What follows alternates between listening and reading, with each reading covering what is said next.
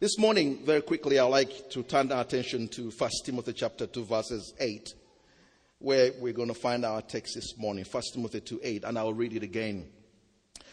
I desire then that in every place that men should pray, lifting holy hands without anger or quarreling.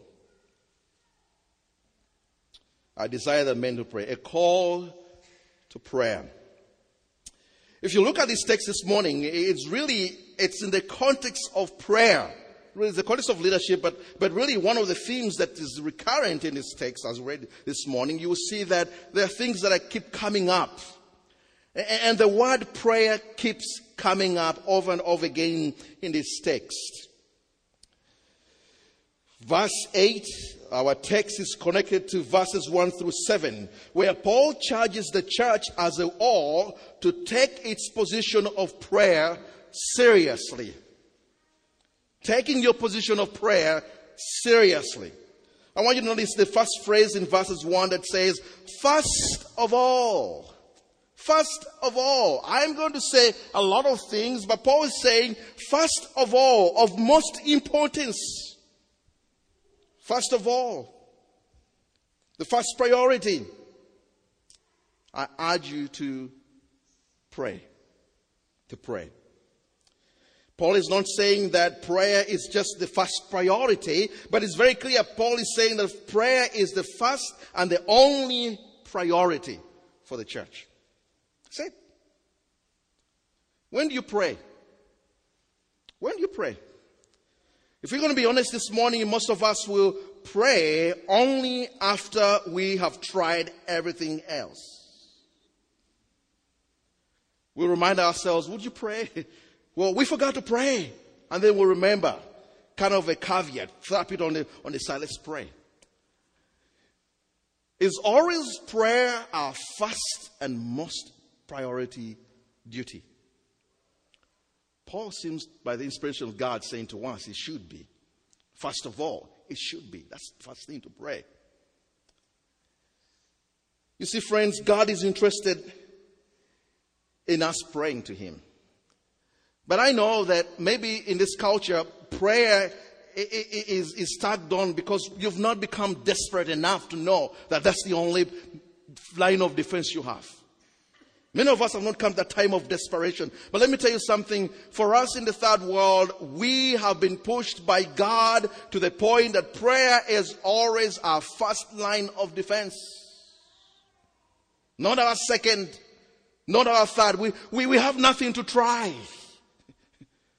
No methods. We've tried everything else that has failed, and God has pushed us to the wall to the point where we are so desperate for Him, and we pray. Currently, if you talk to missiologists, the fastest growing body of Christians all over the world are found on the continent of Africa, where you've seen all kinds of trouble. It seems like in every minute a church is planted in African soil. Every minute. We're a continent of about 900,000 people, but you know what? It's estimated almost half of that are Christians. Of course, you don't see that on the news. It doesn't make the evening news. It doesn't. You know, in the context here, first thing we see is that prayer is extremely important. But second, God is interested in saving lost humanity. He's saying that pray for all men, because He's interested in saving, and He is the Savior of all men everywhere. So there's a link between prayer and the gospel. The gospel cannot go out unless people learn to pray. Do you know why we don't evangelize that we ought to evangelize? Not because we don't know the content of the gospel, but because we don't know how to pray. Evangelism begins on our knees, crying out to God to save people. God has linked it that way.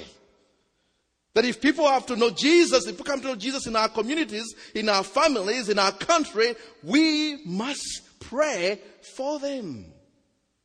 We must pray for them. Prayer is an instrument in His redeeming hands. Prayer is an instrument. It's a means that He uses to open the hearts of the sinful men. You see, you've just come off the political treadmill in this country. And I can say this because I'm getting ready to go. And I know we're having lunch after that. I know who's going to feed me. I trust them. So I can say this because they're going to feed me. So don't worry about it. Do you realize that many of you have been more angry than prayerful? Do you realize how much you've been caught up in anger? Did God really? And most of you say, oh, this is righteous anger. No, it's not righteous anger. It's just sinful anger. You've been more angry. Not because of the holiness of God, but because of the entitlement. Because of what they're going to take away from us. Because of the economy. And because of the politics.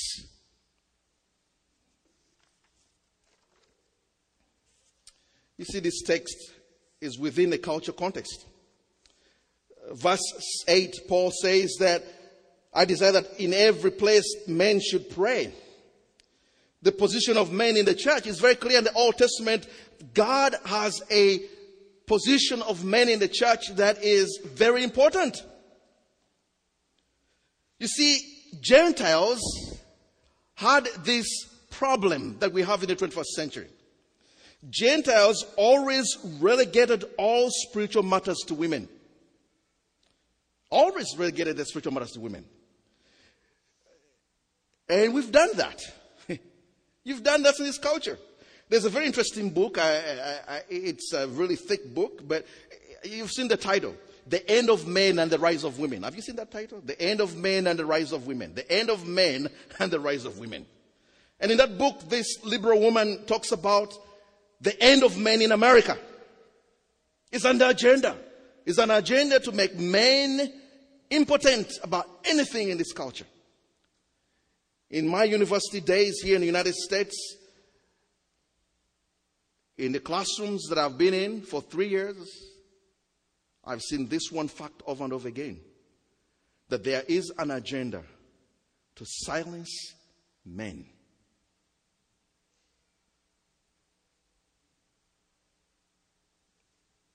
Especially Caucasian men. You open your mouth, you're racist. The end of man. Is that going to be good for your nation? No. Is Paul backward, narrow-minded, and chauvinistic? No. Are some portion of scripture more or less God's word because we're in the era called the postmodern age? No. God has a call over the men of this church to pray. Let me repeat it. God has a call. He doesn't discuss it with you. He's telling you to pray. And not the prayer on the meals, during meals. No, he's trying to take the whole idea of praying seriously. So he says in God's house, men should take the role, the biblical spiritual role of prayer. And this truth cuts across cultures. Because let me tell you, friends, it was important in the Jewish synagogue for men to pray. It was important in the New Testament for people to pray. And Paul, who is a Jewish man, is looking at Gentiles and he's saying to them, this is not a cultural issue. This cuts across board. Men ought to pray. Men ought to pray. It's our biblical, God-given role to lead our homes and churches in prayer. But I'll ask a few questions here, just to help us to think. I believe that every single man in this place knows that we should pray. And the idea is not to make you feel guilty. I'm not here to beat on your head, it's to encourage you, because there's something that happens in this congregation that doesn't happen in many congregations that I've gone to. Every end of the service, men come forward and pray. I have not seen it, and I've been in so many states. Last 3 years, I've been in so many pulpits. I have not seen it anywhere else but in this church. So this is something to encourage you. You're doing well. But I want to tell you, you got to do even more. Everything rises and falls on your petitioning God. So we know it's right. You know it's right. You know it's important. You know it's essential. But why don't we seem to pray? Well, someone has written a book and has outlined 5 things that I want to share with you, and then we'll make a few applications here. I think the reason why men don't pray is because of 5 dangers. Danger number 1, advances in technology. Advances in technology. In the former days, before introduction of the technology, people depended on God for everything. Depended on God for everything. Everything. Now we Google everything. A few nights ago, my son got very sick in the middle of the night. And you know the first thing that I was tempted to do? He was coughing, is to Google. Go Google and find out. My son is coughing. What should I do? I caught myself Googling. And I had to go back and tell my wife, I did not lead you well this night. The first thing I should have done is to pray. But technology has taken off. What's the first thing to do when there's a danger in the home? Call 911. Call the ambulance. Prayer is not first of all. But brothers, prayer should be the priority.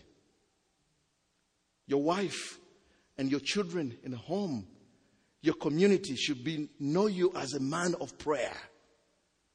And whenever you go to that man, the first thing he's going to do is petition God.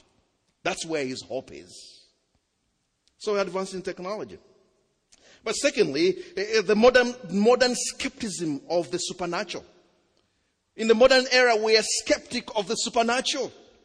We ask ourselves, we can pray, but what can prayer do to all these modern catastrophes? You mean prayer would stay the tornadoes, terrorism, hurricanes? You mean Sandy in New York can be stayed by God's hand? You mean God can really stop that? So we're skeptic of God, the supernatural. We tend to think God worked in the past, in the stories of the books we hear. But God is not working like that this way. God has left us to do it ourselves. So we don't expect God to do anything. Yeah, we pray, but we don't expect Him to do anything. Modern skepticism. But thirdly, modern prosperity. You live in the most prosperous age from the foundation of the world. And you know what? I've lived here for 3 years. That prosperity can sink into your soul to the point that you don't need God. And how do we know we don't need God? You don't pray to Him.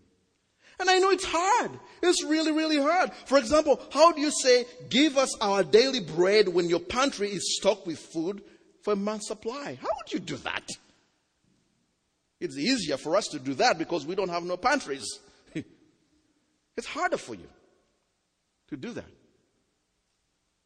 How do I pray for God's provision when God has given me a job? I hate to be a prophet of doom, and I'm not. But I'm a student of history and culture.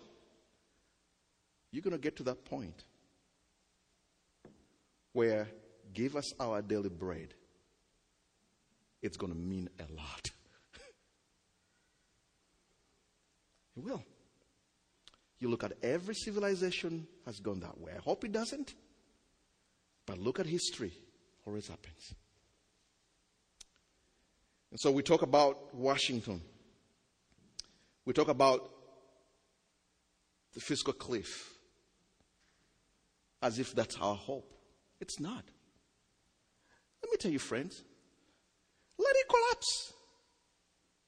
You know why? God will still take care of you. In the middle of the recession, do you really believe that? That He will take care of you? Then when everything else is gone, you have the most important thing in your life. You have God. And Christian men need to be seen to trust in God other than trusting in their possessions and what they have put in the barns. God will take care of you. I tell people that Africa has lived in a recession for the last 300 years. And God has taken care of us. God is no respecter of men. He will take care of you. Number 4, time pressures. Time pressures. We have no time. We are a busy people. Look at the way we communicate. We don't even need to talk to each other. I'm too busy to talk to you. I'm going to email you. I am going to text you. I'm going to tweet you. I'm too busy. So if I'm busy to do that, how in the world am I going to be praying? Whenever I look at many people in this culture, even the way they walk, I mean, they don't look anywhere else. They just, where are you going? Oops, I don't actually know, but you're going very fast as if you're going to do something. No, I'm busy. Too busy. Too busy to pray.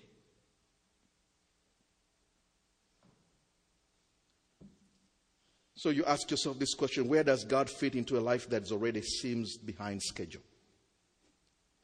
Or behind schedule.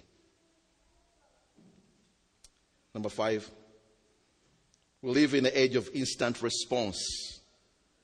When you go to a doctor, he will give you an immediate answer after a few tests. When you go to a mechanic, he will put a machine on your vehicle and he will tell you what the problem with your engine, instant. When you go to a psychiatrist, the instant. Prayer is not always instant. Prayer takes time. Prayer takes patience. And we become so impatient that prayer doesn't make any sense. We must act right now.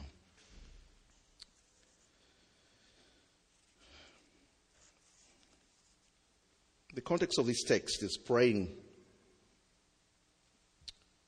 for kings and all who are in high positions, that we may lead a peaceful and quiet life, godly and dignified everywhere. Something happened in October 10th, 2012,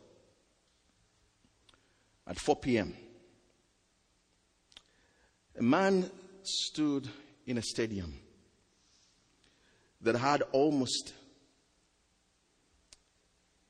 50,000 people. And he pulled out a piece of paper and he read a prayer. That prayer was a prayer of repentance. He repented his sins and he repented the sins of his people.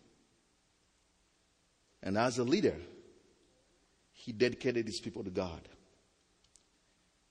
October 10th, 2012, 4 p.m. was not in any of our stations in the world. It was not on CNN. It was not on BBC. It was not anywhere else. That man was the president of Uganda, Yoweri Museveni.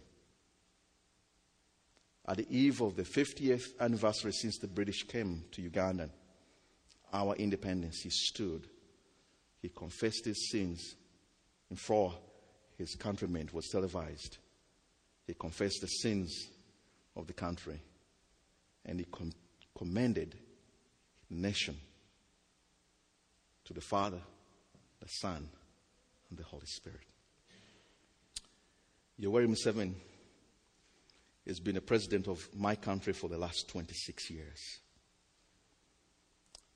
He has rigged elections. He has bribed people in elections. His government has been the most corrupt, number 3 most corrupt government in the entire world.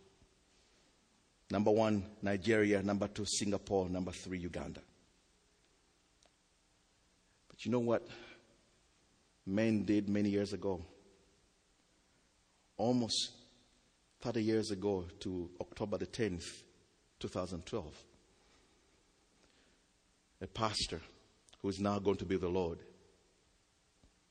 rallied his other pastors, and he asked us to start praying for our kings and our leaders. You know, during the 30 years, it seemed hopeless. But men and women, especially men, prayed. And when does God answer? This year. A man who was lawless stood before his people, a president of a nation, a sovereign nation, and he repented his sins and the sins of a nation. Does God answer prayer? Can God change America? Yes, He can. How is He plan to do it? When men pray. He says here that we might live in peace. Peace is not just that we may have more cars and more homes. The whole idea here is that the gospel may have its way. There may be peace for the church, that the gospel might have its way. You know what? That's what we prayed for in Uganda. And every nation in Africa, that's what they're praying for. We don't care who is up there. We pray that whoever is up there will be sympathetic to the church, and the gospel will flourish, and the gospel is flourishing. When we started having cell phones, we devised the means to use our cell phones well.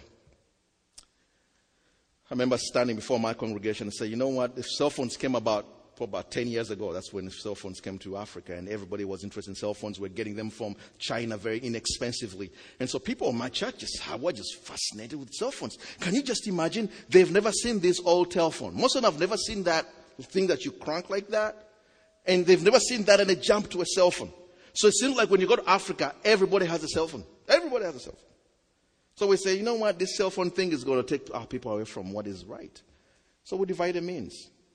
We say, you know what you need to do is every day at midnight, you set your alarm on your phone. But at midnight, we want you to send a text out, waking up people to pray. Because we need God and we're desperate for Him. And so we divided the whole city into districts of prayer. And so people wake up in the morning, and people from the northern district will meet somewhere, and they will pray from midnight up to morning. Another district do the same thing.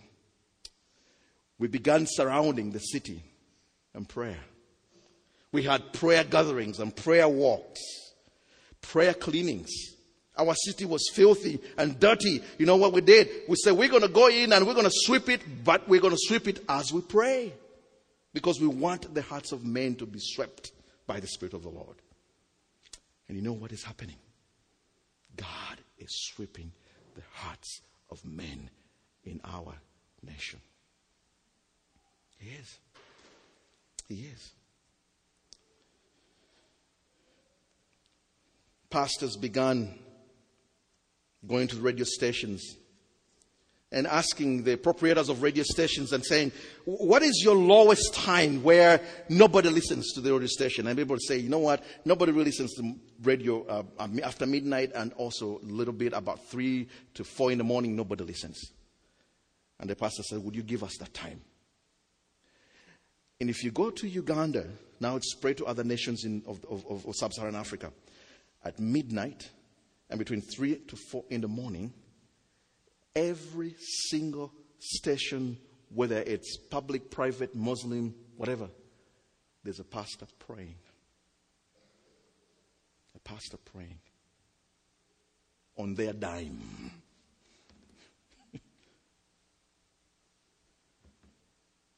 Men of this church, my brothers, that you would pray.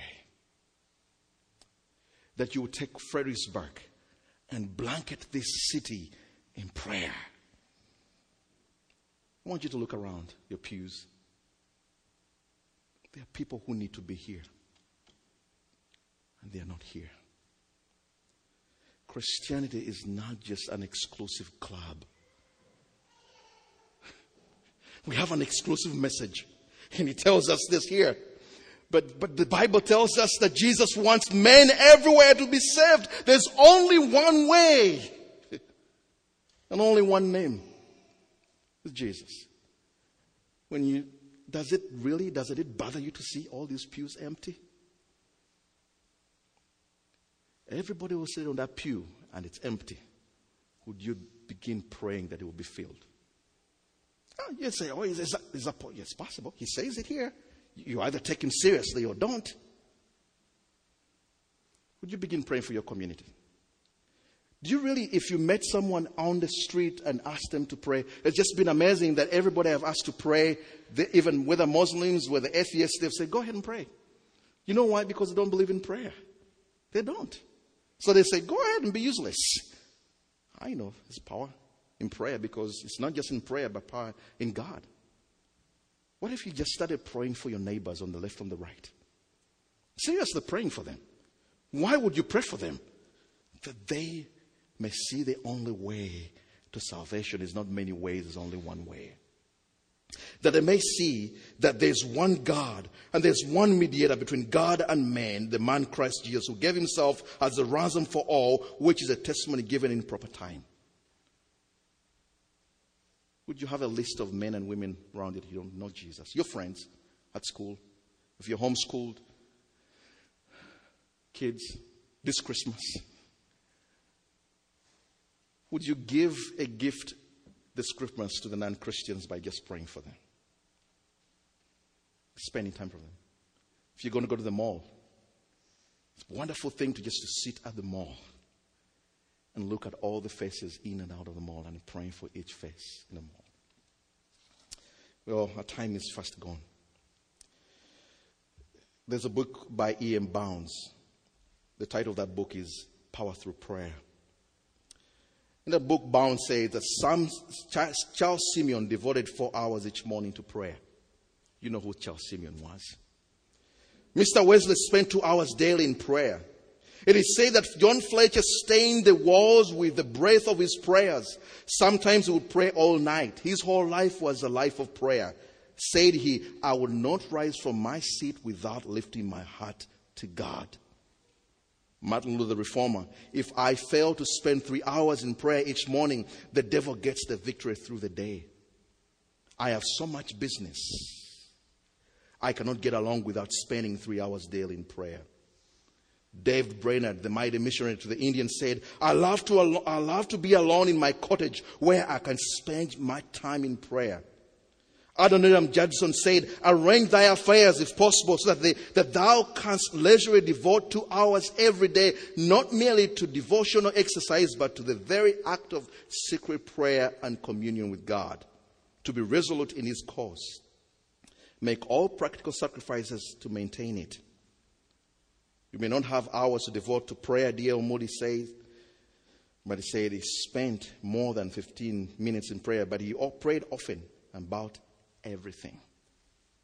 And what did God do? He used them. He used them.